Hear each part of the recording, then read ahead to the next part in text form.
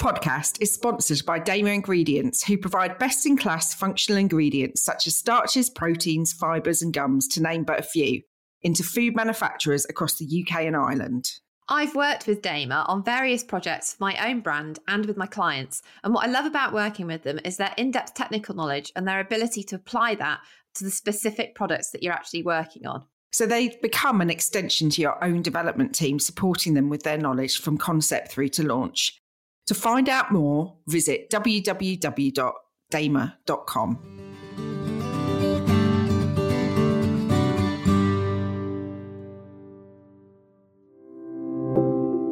Welcome to the O for Food's Sake podcast, where we unwrap the joys and struggles of working in the food industry so you can thrive in what you do best while sustaining a rewarding and fulfilling career or business. We are your hosts, Lucy Wager, food industry consultant, and Amy Wilkinson, food industry coach. We've worked in the food industry for the last 20 years, and we're here to share with you the benefit of our hindsight. Our podcast is for you to find new ways to cope with the daily struggles, but mostly to inspire you to work on what's not working to ultimately improve your career or business long term. Hello and welcome to the 100th episode of O for Food's Sake. Oh my God, Lucy, how exciting is this? Happy birthday to us. It's not actually a birthday. Not really a birthday, no. Because when we first started the podcast, when we first started the podcast, we were doing it fortnightly, and then we did some crazy thing and said we'll do it weekly. Yeah. But it's amazing to think that we have created 100 episodes of O for Food's Sake. Yeah, it Let's really give is. ourselves a little pat on the back. Round of applause. Ta-da! It is actually incredible because I can't quite believe that every week we still find new things to talk about. And yeah. and if you think back, we were like, what are we going to talk about? So we thought today, everybody's probably listening thinking, yeah, all right, get to the point. What you can talk about today? We're going to talk, we're really conscious actually that, we've picked up listeners along the way, and, 100 episodes is quite a lot to catch up on. Don't worry, we're not going to do one of those really annoying. We're just going to give you loads of clips of things you've already listened to. That's not our style. But what we are going to do is sort of reintroduce ourselves to a degree and sort of talk about why we started the podcast. And a lot of what we talked about right at the start was all about resilience. And it feels like that is still really, really even more important, I would say, 2 years on. So we're going to talk about that. We're going to talk about what led us to launch the podcast in the first place. But then we're also going to talk about what we've learned before we started the podcast, but even since we've started the podcast, in terms of what resilience really means in the food industry for businesses and individuals. And it's about articulating it, isn't it, really? Because I think before when we were on the journeys that we were on that led us here, I think we've realised that we built our resilience, but didn't really know it until we started to properly talk about it, and you became a coach. And yeah. And I think I was talking to somebody about this the other day, and going through adversity and hardship and all of that does build your resilience.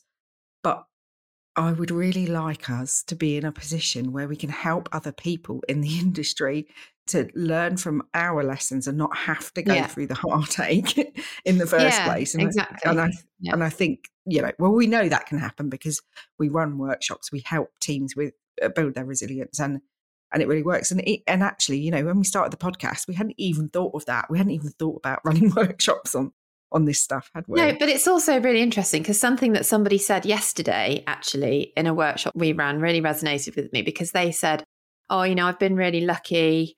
I haven't sort of faced anything really difficult, and was basically sort of saying that I've been really lucky and I've sort of got to where I am without having any challenges. But and I thought that person is doing themselves a disservice, because we all have resilience and we've all faced things that are difficult, even if it's just things that we've all been through, like COVID, and to a lesser or greater extent. Yeah.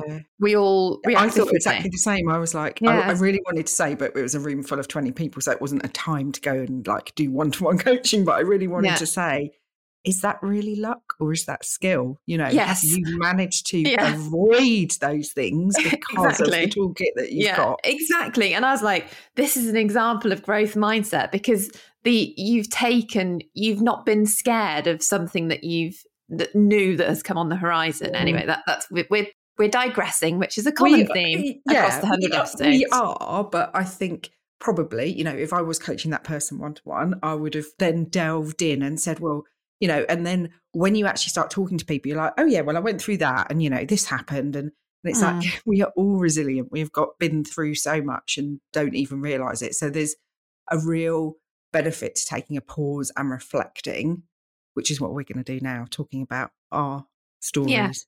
Which we'll have to keep more succinct than we did in the first episode. We re-listened to our first episode, didn't we? We were like, Devo. So don't listen to that. Listen to this if you're a first-time listener. We'll try and do a better job this time. Yeah. Oh, God, I was so nervous, wasn't I? Sitting on my daughter's bedroom floor. And we've known each other 20 years, but we were not as close as we are now. We were very polite, weren't we, on the first episode? Not anymore. We just interrupt each other. So, Lucy, you tell us your story of how you got to us setting up the podcast, right back from the beginning. So, Amy and I met in 2004 when I became a graduate on the Accelerated Management Scheme at Bakkavor. I was a concept technologist and we were working on a multi-retailer site, and that's where my career started. And from there, I spent 18 months at Bakkavor. Amy was one of my very first line managers. Can't have been that bad because we're still friends. And then from there, I worked as a product developer for Sainsbury's in ready meals and desserts. And then I went to M&S in ready meals. And while I was at M&S, I worked across ready meals that were anything that wasn't British or Italian, basically. So all the fun stuff, the Asian. And it was a time where there was lots of new things happening with sort of South Asian products. And I was really lucky, got to travel to Vietnam and Thailand. And was it luck or was it skill? Just saying, sorry. But yeah, you were lucky you went to Thailand. Yeah. And then 6 months later, I had appendicitis. And then a few months after that, I went on another work trip to India, which was amazing. And while I was there, I had a fantastic time. Really, really loved it. Went with 2 suppliers. I mean, this was like I was living my dream. Like I'd always wanted to be a product developer for Marks and Spencer's. This was it. I'd reached like the pinnacle of my career. It was just brilliant. I loved it. And got home and I was incredibly ill, like the worst food poisoning that you could imagine, just horrific. Recovered, and then 3 weeks later, it was Christmas, and was at home and remember saying to my mum in a panic, like, oh my God, I think it's happening again. I've got this like food poisoning again. And I was even more ill the second time around. Never experienced anything like it. Went to the doctors when I was back in London, and she basically said, well, you've been to India, sort of what do you expect? You haven't been ill for 10 weeks. There's nothing we can do about it. And I was just like, I'm going to be dead.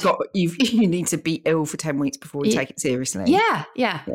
So luckily, I'd just got Bupa. So I referred myself basically to a gastroenterologist. And basically, long story short, because it took a long time to properly diagnose, but I'd picked up Campylobacter and it left me with intolerances to various foods, which made the life of a product developer very, very difficult. So anyway. Particularly one that's like such a variety of cuisines. Yes. It's got to have all of that. Exactly. Like pretty much every allergen in it. Yeah, it was really difficult. Now, I'm trying to whistle through this because it's turning into a long story. So apologies. No, it's fine. You don't have to rush that much. We're always worried we're going to get in trouble that we talk for too long on the podcast because we like to talk. So work were incredibly supportive, and I worked, this is a long time before working from home was kind of an acceptable thing, but I did work from home quite a lot during that time. I had samples delivered to my home and, all that. Everybody was very supportive, suppliers were supportive. And I did my best to carry on. And when I went back to my doctor, she was like, have you stopped sampling? And I'd be like, no. Yeah, I mean, just anybody that's a product developer, how do you stop sampling the products you're developing? You just can't. And she said, look, you've got to do something because you are not going to get better. I was losing so much weight. It was miserable. I was just in pain all the time. Anyway, so I asked my boss if I could move out of ready meals, which still stabs me in my heart when I say it. I loved that job.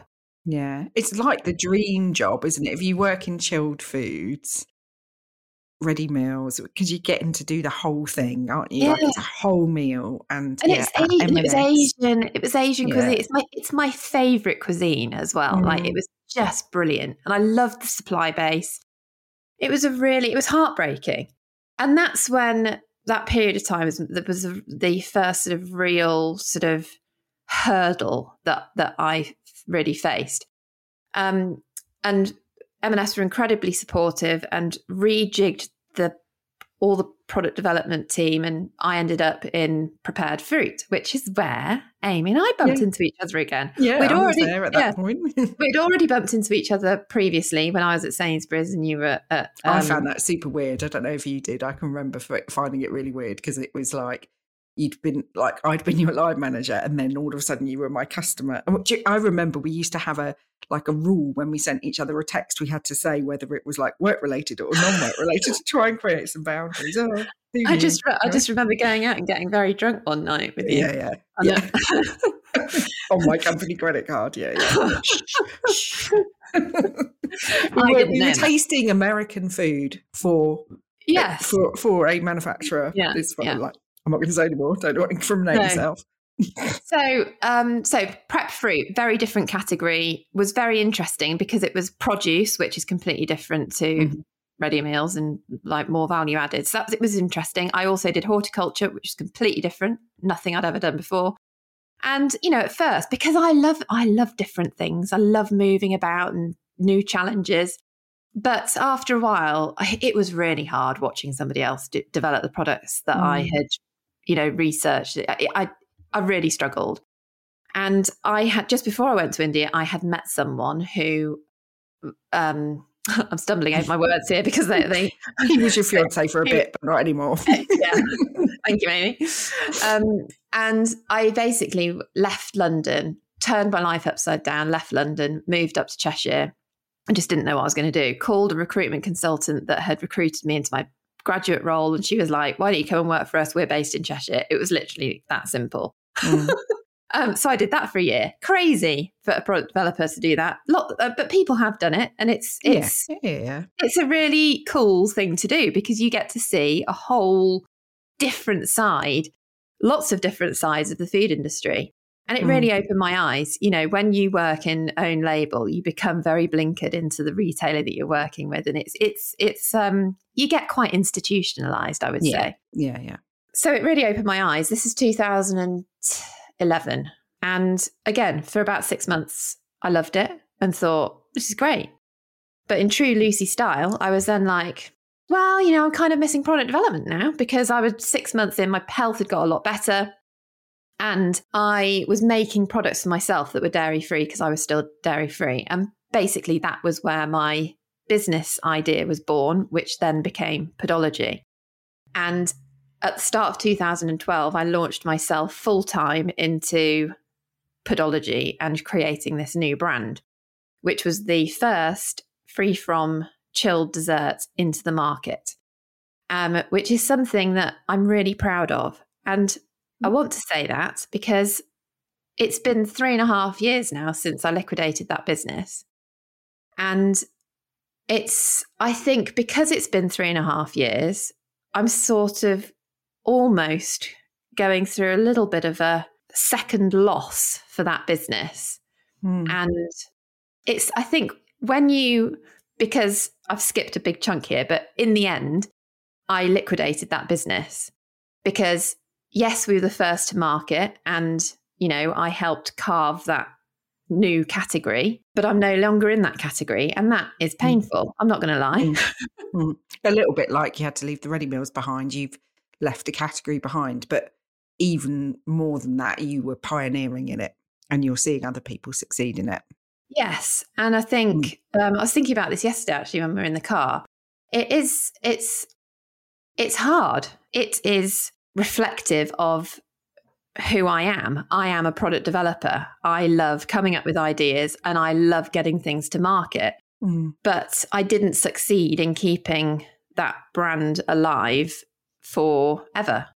And there's lots of... You've had some real learnings from that, haven't you, which you now help other people with? Yes. And that's what I love doing. And I suppose the reason that we started the podcast, Amy and I sat down, we caught up, and Amy will tell her story of why we did that. This is 2.5 years ago. And I then afterwards, I was like, should we start a podcast? Because we have so much to say. And the thing for me was about, yes, I feel like I've gone through some really difficult things in my career and things that are still difficult and still hurt. But I've learned so much during those times. And it was really important for me to continue to talk about that and be really open about it and try and help other people, whether it's people that are new into the industry that have got startups. And I like to share the things that I did wrong, or not even necessarily did wrong, but things that I didn't think about, and just giving people the opportunity to know that they're not alone in what can be a really difficult, fast-paced industry.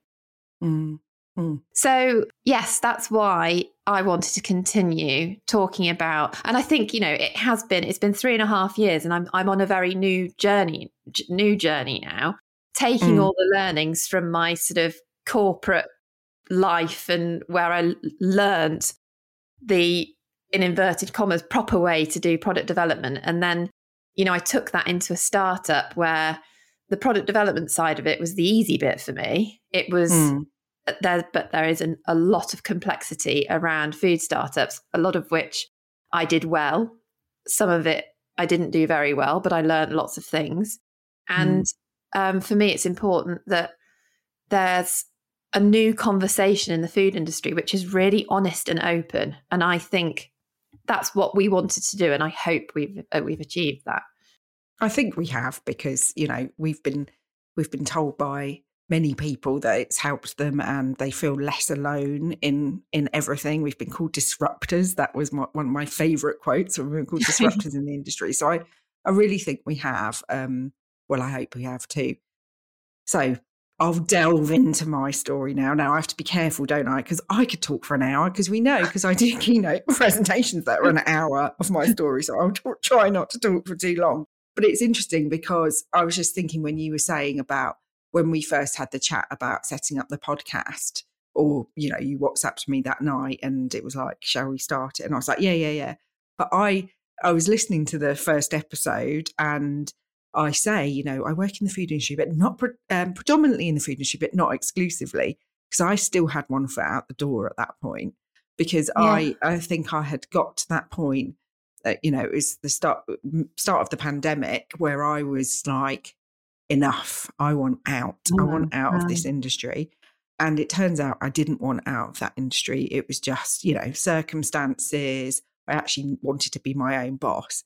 I'm so passionate about this industry, but I can remember you saying that and me thinking, yeah, whatever, get me out of here. But it's not true. It's not true. And I think a lot of people find themselves in that kind of catch-22 too. It's hard work and it's tiring and thankless sometimes, but we love it. And we can't either see a way out or don't want to get out, really, in our heart of hearts. Yeah. And the other thing, I think the industry is when you're not in a good place, it can feel like a very small, one-dimensional place. But there's so much to the food industry. And, you still work in the food industry, but in a very different way to how you ever have. And exactly what you said about, I'd only ever worked in chilled own label. And I'll tell my backstory in a minute. But, it blinkers you. And even within a few months of starting my business and getting into other areas, like working with cake manufacturers, we were with meat people yesterday, weren't we? It's like a whole world that just you don't know exists if you get really, really blinkered. So, So my backstory. So I was on a graduate scheme as well, but Sandworth Brothers, a competitor of Bakkavor, a few years before you started, Lucy. And I was a technical graduate, so I did a food science degree, and I didn't really know what I wanted to do. Didn't really understand what the food industry was. I just knew I wanted to work with food, but I didn't want to be a chef. And I quickly realised I didn't want to work in technical. That was what was it called? Hand, foot and mouth disease. Oh. When I worked in a pork factory, a sausage factory, I was like, yep. That'll put you off. I don't want to have to do this. Having to do all this traceability and like, oh God. Anyway, not for me. And I moved quickly across into process development, which I loved. But it's, again, that's it can be quite a thankless. It's great because you're at the heart of the factory and all of that sort of stuff, but you're like constantly in an uphill battle with ops trying to get trial time. I can just remember being like elbow deep in egg mayonnaise and all of that sort of stuff. But it gave me a really good grounding, but I wanted to move across into concept development. So that's when I moved across to Geest as was, became Bakkavor, which is where we met. I worked in product development for the first half of my career, so a good 10, I don't know exactly, 10, 11 years, I think it was. I'd moved from, we sort of mirrored each other a little bit, didn't we? Because I moved to the Ready Meal site when you were the Ready Meals developer at Sainsbury's, and then I moved, I left that business because it was closing, and I moved into Prep Fruit. And within 18 months of being the head of NPD in a Prep Fruit factory, I was a bit like, I don't think I can think of anything else to do with these 8 different fruits that we can just cut in different ways. Or I didn't want to anyway. So I wanted to move across into commercial because I wanted to be the centre of the action. And I think anybody listening to this that works in NPD, you can sometimes feel sidelined. And this is something in the last 2 years since we've done the podcast, and I've been talking to more and more people in the industry. NPD is not always given the same gravitas as commercial or technical, and we often report into those functions. So I think there was a big part of my ego that wanted to be in commercial. And I can remember like the first time I had to speak to the co-op buyer to tell them that there'd been shortages. I was like handshaking, and, I'm really sorry, and like she didn't care. But it was like the end of the world for me. So I massively pushed myself out of my comfort zone, moving across into commercial. And I did that for 5 years and was really, really successful in it, even though I had massive imposter syndrome and kept telling myself that I didn't know what I was doing and I was making it up and I was going to get caught out. I worked really hard. We won a big contract with Sainsbury's. Everything went wrong because, when you try and take a massive chunk of business and just chuck it into a factory, it all goes wrong. So it was a really, really stressful time period. And there was lots of other stuff going on in my life as well, sort of good stress stuff. I was getting married, that sort of stuff. But while I was working in that role, and it was the kind of, produce is like whole next level, isn't it, in terms of constant supply issues. So I'd be getting phone calls at 6 a.m, pineapples stuck in ports, 10 p.m, pineapples won't fit in the machine, It's like constantly that flipping phone ringing with issue after issue after issue, which I know people listening will be like, yep, it's like that everywhere. And it is like that everywhere at the moment. But it was, it was a highly stressful environment and I wasn't looking after myself. I was traveling up and down the country. I wasn't eating properly. I was exercising excessively. And one day I woke up and I couldn't get out of bed. And when I say I couldn't get out of bed, I don't mean I couldn't be arsed. I mean, I couldn't move my arms and my legs. And it was terrifying. And basically I'd burnt out.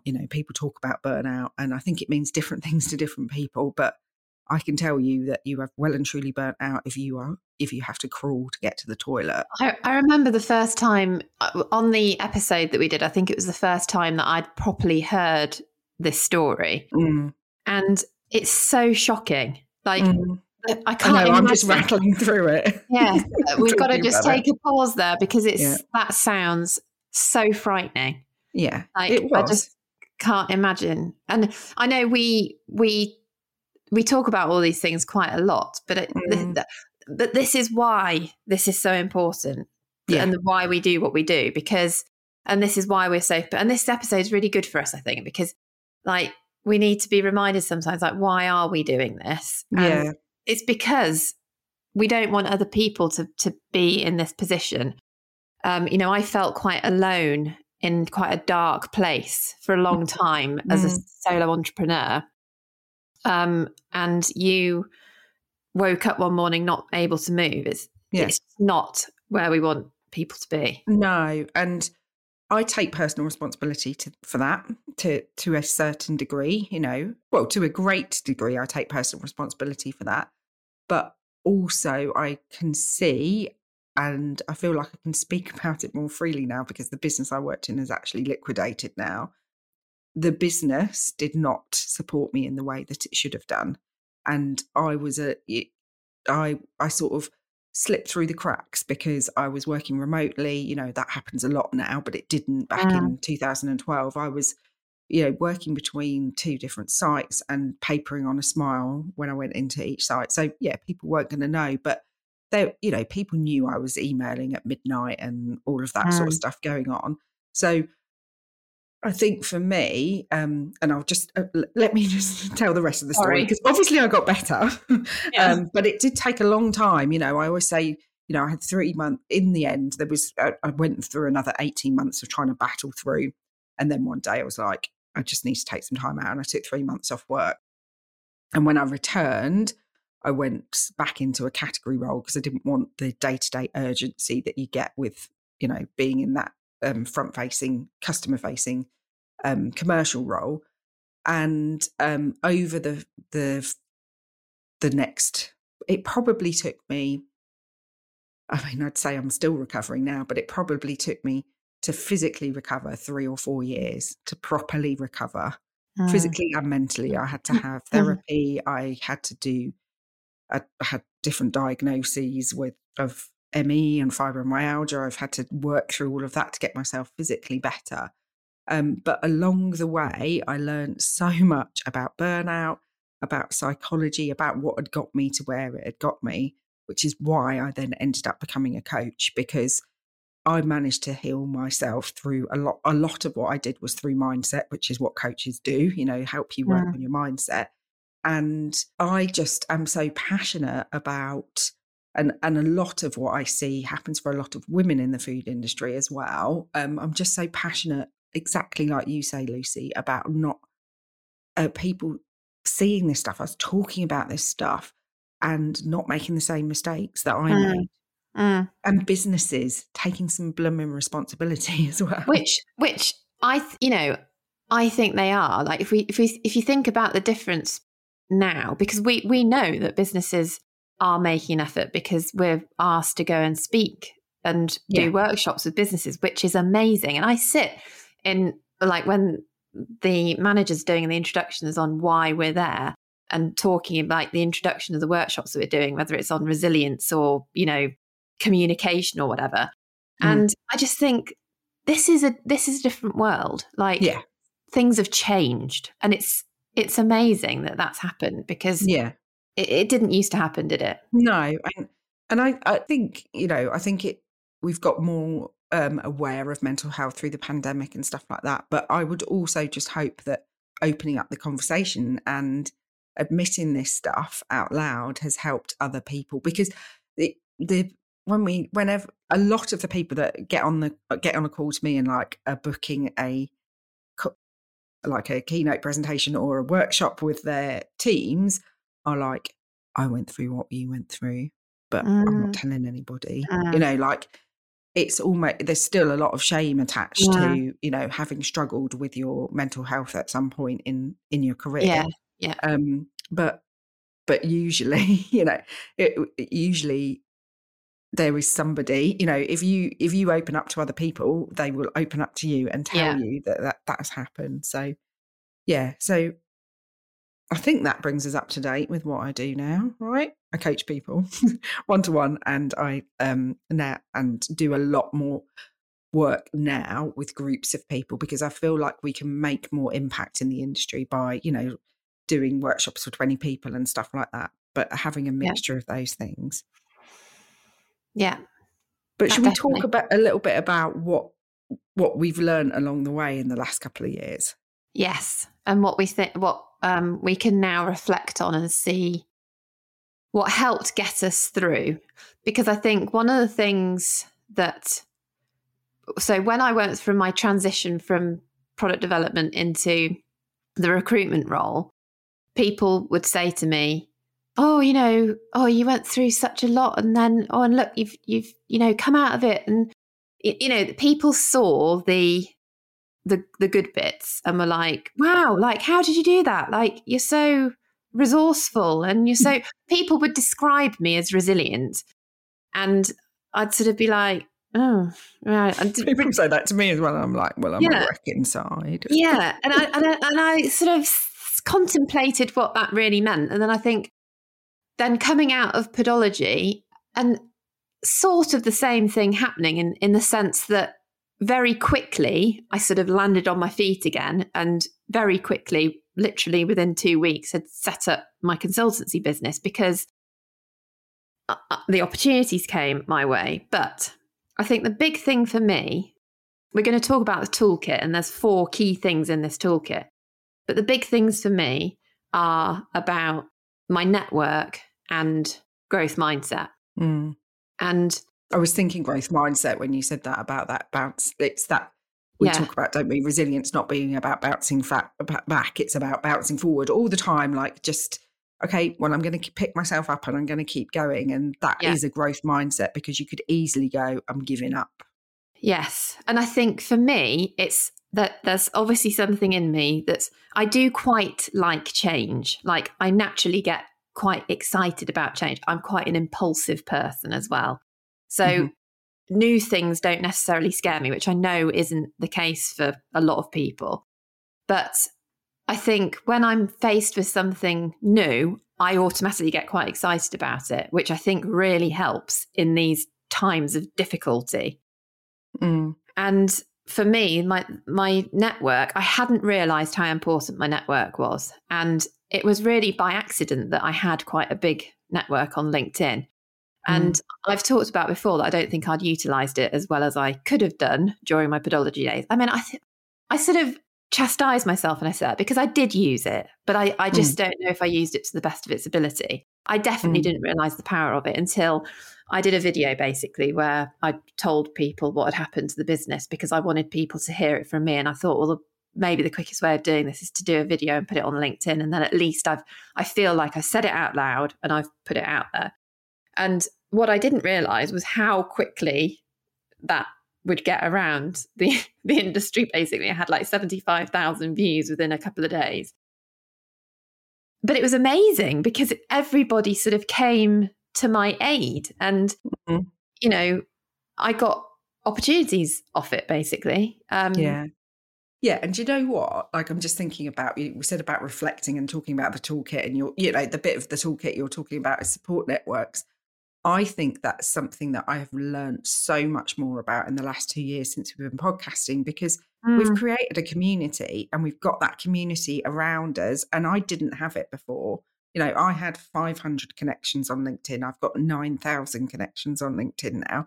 It's just, and like you say, everybody is so supportive. It is a wonderful industry to work in, because we've all got each other's backs. And I think that's changed a little bit, because I remember in the early days it feeling very competitive. And I think that still goes on, but I don't know if it's the community that we've now surrounded ourselves with. It feels much more collaborative. Yeah, and I think that's a good point, because I think some people still do struggle with the whole social media community thing, especially if because I was thinking back to sort of my state of mind as a startup and some of the things that other entrepreneurs say to me and said to me.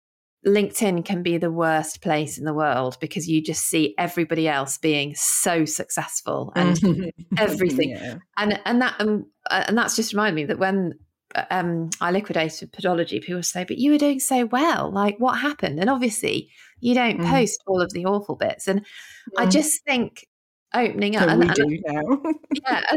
but opening up and being real about the life and how hard things are, that is more real. Like, not every day isn't going to be good. It's just, that's just reality. Yeah, it's a reality check, isn't it?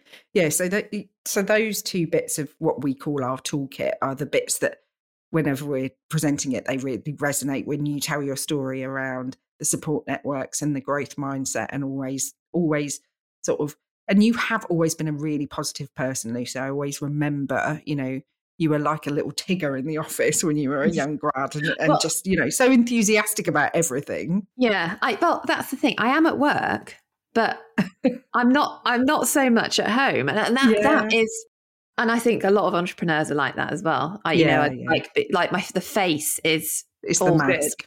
Yeah, and I think there's only so long you can do that for. And I think after Podology, I was just like, do you know what? Let's talk about the shit, because there's a lot of shit. Yeah, exactly.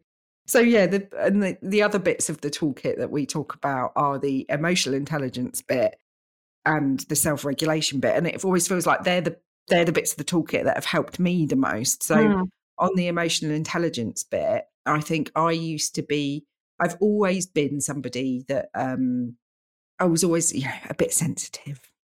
That's how I would have been described as a child, and obviously that was part of like being on that coal face in the commercial role was quite hard. Like I could, exactly what you say, I could put a mask on and was really good at selling the products and really good at having those difficult conversations, but inside I was exhausted. And what I've learnt, because I've had to, because of what I went through, is how much there is a connection between your mind and body. So actually getting in touch with, and like inverted commas, in touch with your emotions, but actually using your emotions as a tool to understand yourself better.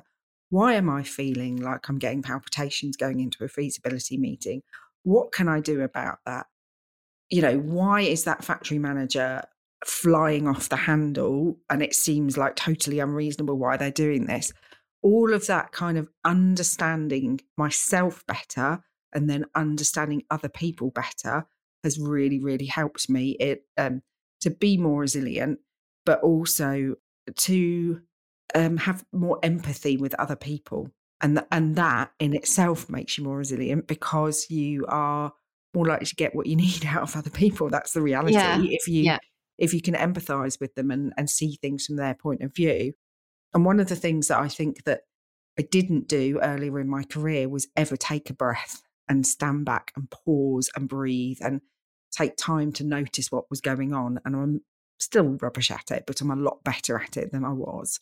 And you have to make time and space in this busy, crazy world that we work in the food industry, to be able to like just have those moments to go, right, what is going on and what do I need?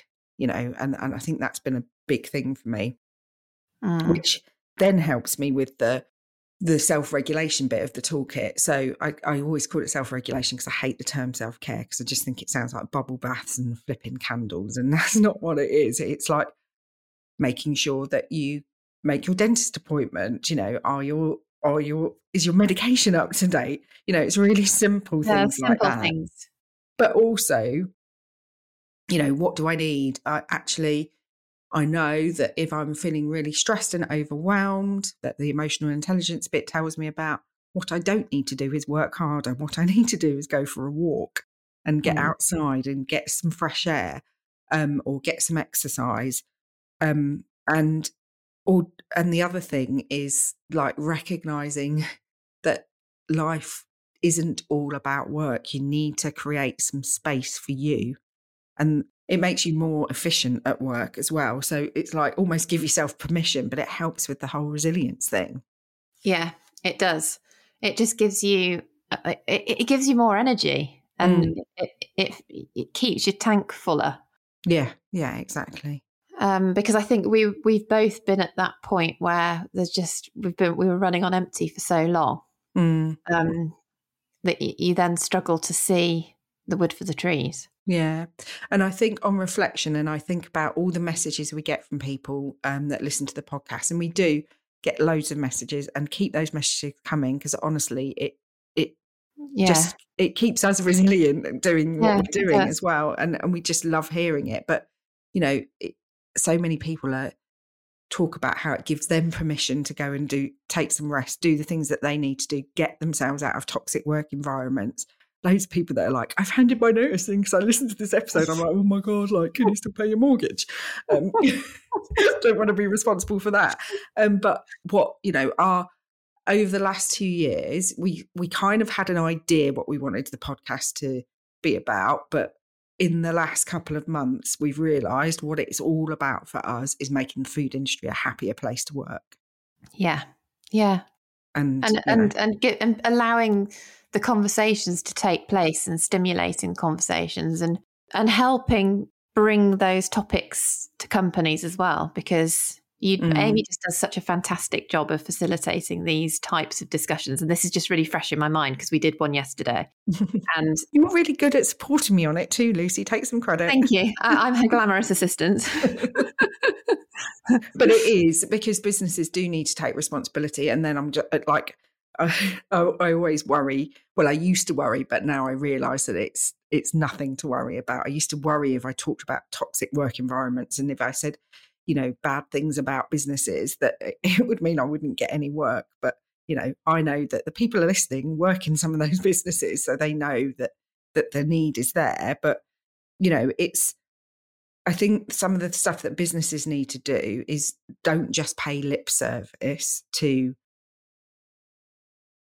supporting people with their well-being and their resilience. Don't just have a well-being day or give them free access to a meditation app. That's not helping people. What you need to do is give them practical tools.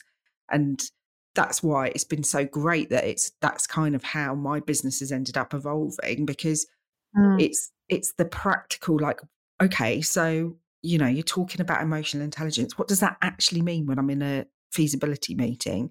Well, it means that you might feel the blood rushing and you might not be able to speak, and these are the techniques that you can use to help yourself get through them.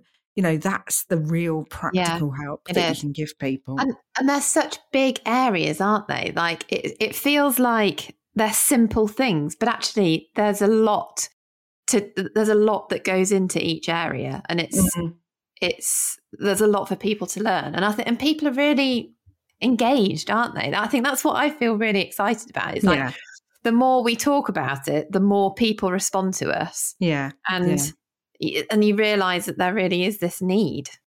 Yeah, there absolutely is. And I think, it's getting harder and harder in the industry to recruit and retain people. So give them the support so that you keep them within your businesses and within the industry altogether, because resourcing really is an issue. And this is me getting on my soapbox now. No matter how much I come in or Lucy comes in and helps your business, helps the people that are there, if you've not got enough bums on seats and you've not got enough resource in your business, then you aren't helping your staff. You've got to make sure that you've got that stuff. And I know that some people listening will be like, this is so out of my control. But hey, let's have the conversation and let's talk about it, because it is, like I say, all the wellbeing days that there are, if there is too much work for the number of people in your team, something needs to drop. And that's why we also do communication skills and assertiveness and how to push back, because I think it's a real problem. And I think it's a real problem because we don't make enough money in the food industry, and that's part of why it always gets stripped out. So I think it's a bigger than us problem, but it's a problem that needs to be talked about. Yeah, we've got to start somewhere with it. Yeah. So 100 in. 100 in. Here's to another 100. Yeah. Tell us what you want us to talk about. Let's carry on the conversation. Yeah, because we absolutely love hearing from you, and we really want to do more and more. We do as much as we can, don't we, for free, and giving free resources out to people. But there's only so many hours in the day, and we don't want to go from one burnout to another. So we have to be sensible. But we would love to hear from you. Yes. And just, huge thanks to everybody that's been on this journey with us and keeps listening. And please share it with all your food industry friends. And subscribe, review. I was going to say subscribe, review. Sharing it with as many people as you can, because we do want to continue it. We want to keep doing what we're doing, and we're always looking for people to partner with, people to have as guests. So let's keep the conversation going. Yeah. Thanks, everybody. And thanks, everyone. And see you next time. Thank you for joining us today, and we hope that this has been useful to you. As ever, we would love it if you could rate and review the podcast on your podcast app. It really does help us reach and support more foodies out there. We'd also love it if you'd come and join us in the Facebook group, the O for Food's Sake community. And if you want to get in touch with us personally, Lucy is available for consultancy advice and training and can be found on LinkedIn as Lucy Wager. And if you want to reach out to Amy for any one-to-one coaching, group facilitation or training, then contact her on LinkedIn at Amy Wilkinson Coach. Thanks for listening, and see you next time. See you next time.